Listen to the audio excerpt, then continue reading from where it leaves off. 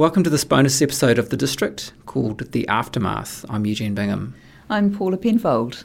So since the release of the podcast, we've had a lot of people contact us with some new information, with some theories and some feedback, which we wanted to share with you. Some of it good feedback, some of it not so good feedback. It was quite interesting, some of the not so good feedback. There was a bit of a theme to it. It wasn't there, and it was interesting that theme was quite consistent with some of what you encountered during the recording of the interviews along the way and the telling of the story, which was that why can't you just let sleeping dogs lie idea.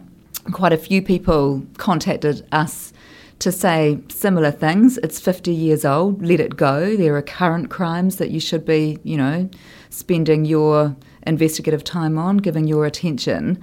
But to me, and sure, there are people who hold that point of view, but to me that's countered and balanced by the amount of feedback we've had from people for whom, they very much do not want us to let the sleeping dogs lie. And also, there's another two things. One, that this is an unsolved murder. There hasn't been anybody prosecuted for it, so it remains unsolved. And the other thing is that for the Thomases, there are no sleeping dogs lying. This is very much an active case to them because the perpetrator has never been found, and they continue to have the finger pointed at them.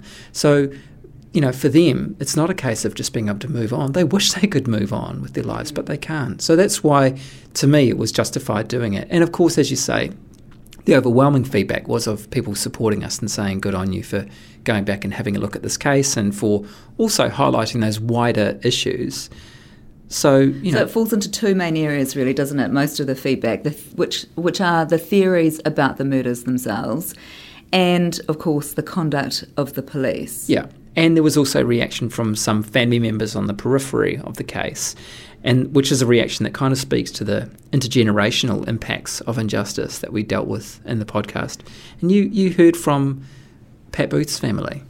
It's really interesting, isn't it, that concept of the intergenerational effect of any injustice.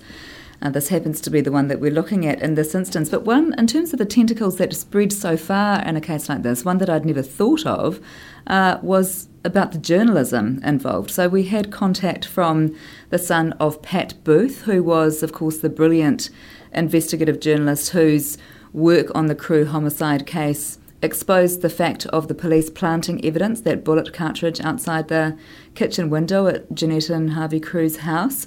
That work with Dr. Jim Sprott, ultimately led to Arthur Allen Thomas being pardoned and then compensated. So Pat Booth's son made contact to say that he was enjoying listening to The District, which was good, but to also point us to a piece of work from Pat's from 1997, which the son says answers all the questions, such as the half-eaten meal on the table and who fed the baby, which of course remains a question of discussion. And this theory of Pat Booth's from 97 is a murder-suicide theory. So the son says that answers every question, including why Len Demler, why his behaviour was so odd. He goes on to say that he met Arthur Allen Thomas and his brother again at his father Pat's funeral last year.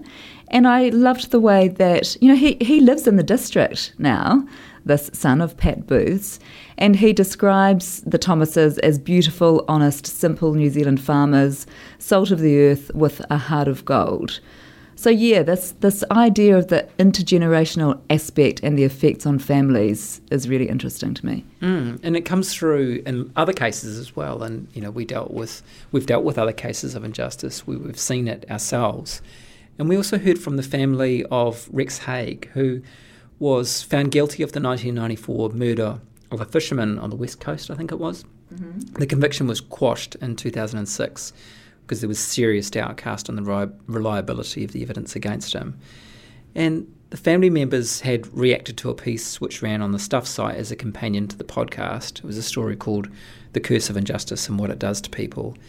And they got in touch to say, I don't think anyone has really looked at the far-reaching toll, but you touched on something very real, as we all live through the pain and some are still feeling it now. And that sort of resonates, doesn't it, with what we heard from the Thomas family, from other people, other characters in the district. And those messages remind us of the sort of intergenerational impact of injustice. It just goes on and on and on. And that family member attached a picture of them leaving the Court of Appeal in 2006 and feeling good about the outcome, saying there were happy times. It's quite affecting, isn't it, when you receive stuff like that? Now, we also wanted to talk about the theories and feedback around what actually happened. Some of them are quite well-founded, potentially, but some of them are a little bit out there. Would that be the term? Yeah, I think that's the term we'd use. Like this one from, it's always a giveaway when they're anonymous, isn't it? Who calls themselves Discretion.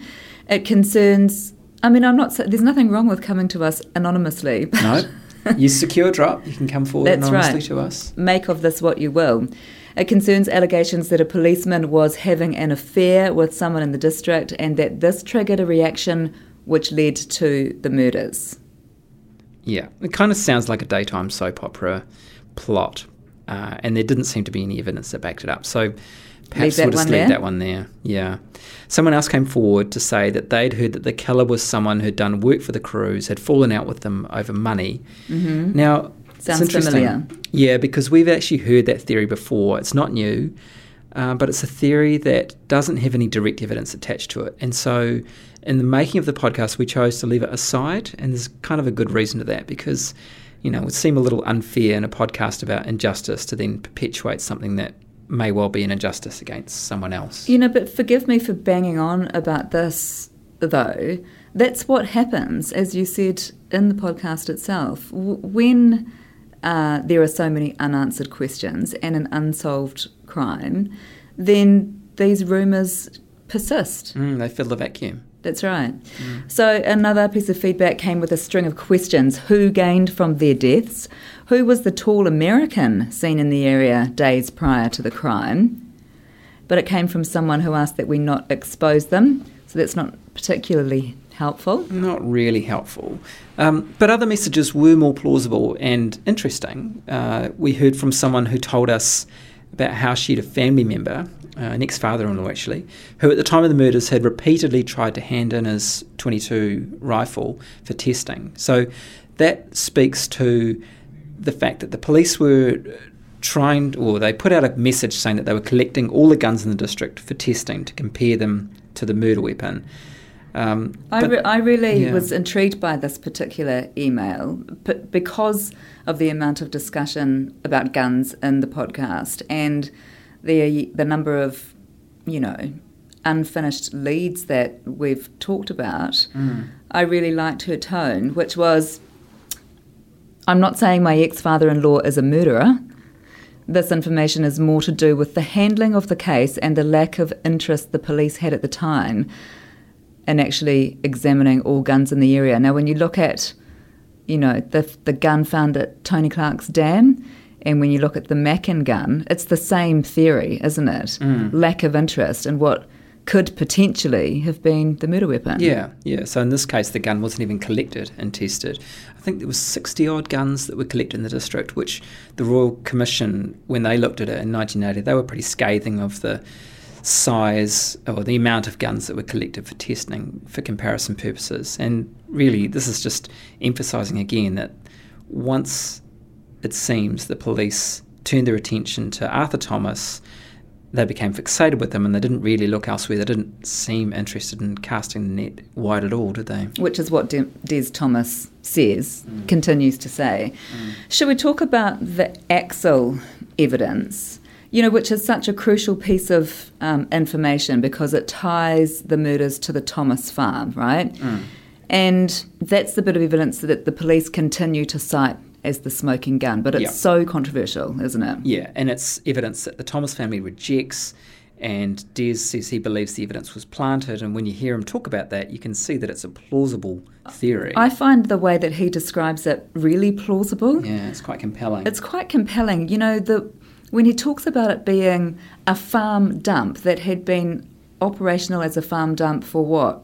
How many years by that stage? Well, it was 5 years between when the axles were, or the stub axles were allegedly put there and when they were found by the police. the guy who finds them, Len Johnston, stands on the bank, jumps into the dump, and he finds them.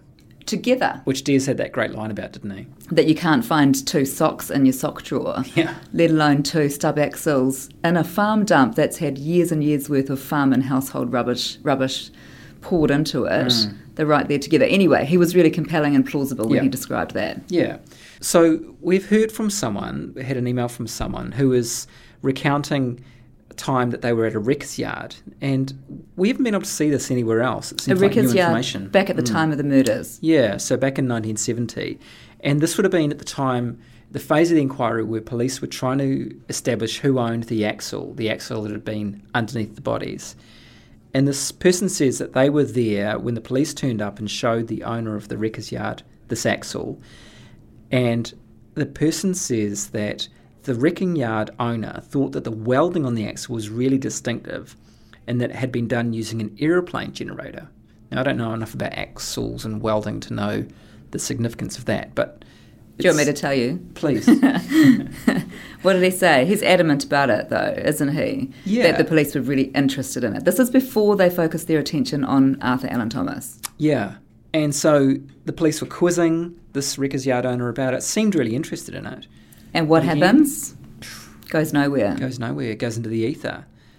So this person says exactly that. He's never seen it come out anywhere, and given the level of the police interest at the time, he can't understand why not. If there's a clue about what this means, then why wasn't it followed up? It's why wasn't it handed on to the defence? You know? Indeed. Like there's under lots disclosure. of information. Yeah, exactly. That would have been useful to the defence. Yeah. But it just disappears. It's intriguing, isn't it, that 50 years on, people such as this are coming forward, hearing the district, and they're carrying around this kind of, really intriguing information. Yeah, like secrets for decades. that they've held for secrets years. that they're holding on to, and they feel compelled to get in touch, which is, it's really interesting. Yeah, I mean, this person put it as just another piece of the puzzle, I guess. Right, which it is, but again, potentially something significant which goes nowhere.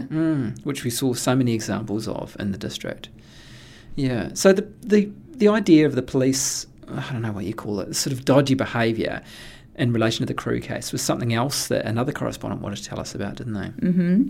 So he was a family member of Paul Tem, became a QC later, didn't he? Yeah, I think so. Yeah. Who was Arthur Thomas's first defence lawyer and was family friends with Kevin Ryan, who acted for Arthur at the second trial.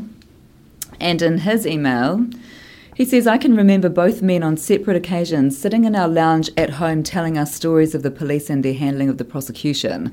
For example, Paul told us that when he was in his offices with his team, they would discuss individuals who they might need to subpoena to appear in court for the defence. Before they could do this, the police had got there first, and subsequently the witnesses were never called to trial, thus robbing the defence team of bringing to light any information that may have made finding Thomas guilty quite difficult." So the implication, of course, was that the New Zealand police had bugged Paul Tem's office. And this correspondent says, "This case has fascinated me and eroded my confidence in the police." I mean, it's a big call, that allegation, isn't it? The idea of bugging people's phones and offices. But it's one you actually put to the police, didn't you, after Des said that he believed that his phone is still bugged to this day, Des Thomas. Yeah, and it was just another thing that wasn't really answered. And it just, it's sort of, that whole problem that we encountered in the making of the district of just not getting decent answers, not hearing from the police. But this is, the thing that really kind of erodes confidence and shakes confidence in the police is why these things that continue to do that, that's sort of why we really need to hear from the police, don't we? And hear some decent answers, or hear from someone independent if the police don't want to answer us. Yeah, that's right. That review to end all reviews has patently not answered the questions that are still outstanding in people's minds. Yeah, it seems that things went backwards from the review back. The 1980 Commission of Inquiry had actually done quite a good job, and the Lovelock Review came along and sort of took things backwards, really. But why? Is there a motivation for that, do you think? Yeah, well, it just is curious, isn't it? It makes you wonder why that is. Why don't the police have an interest in getting to the bottom of this thing, answering all these questions and being open?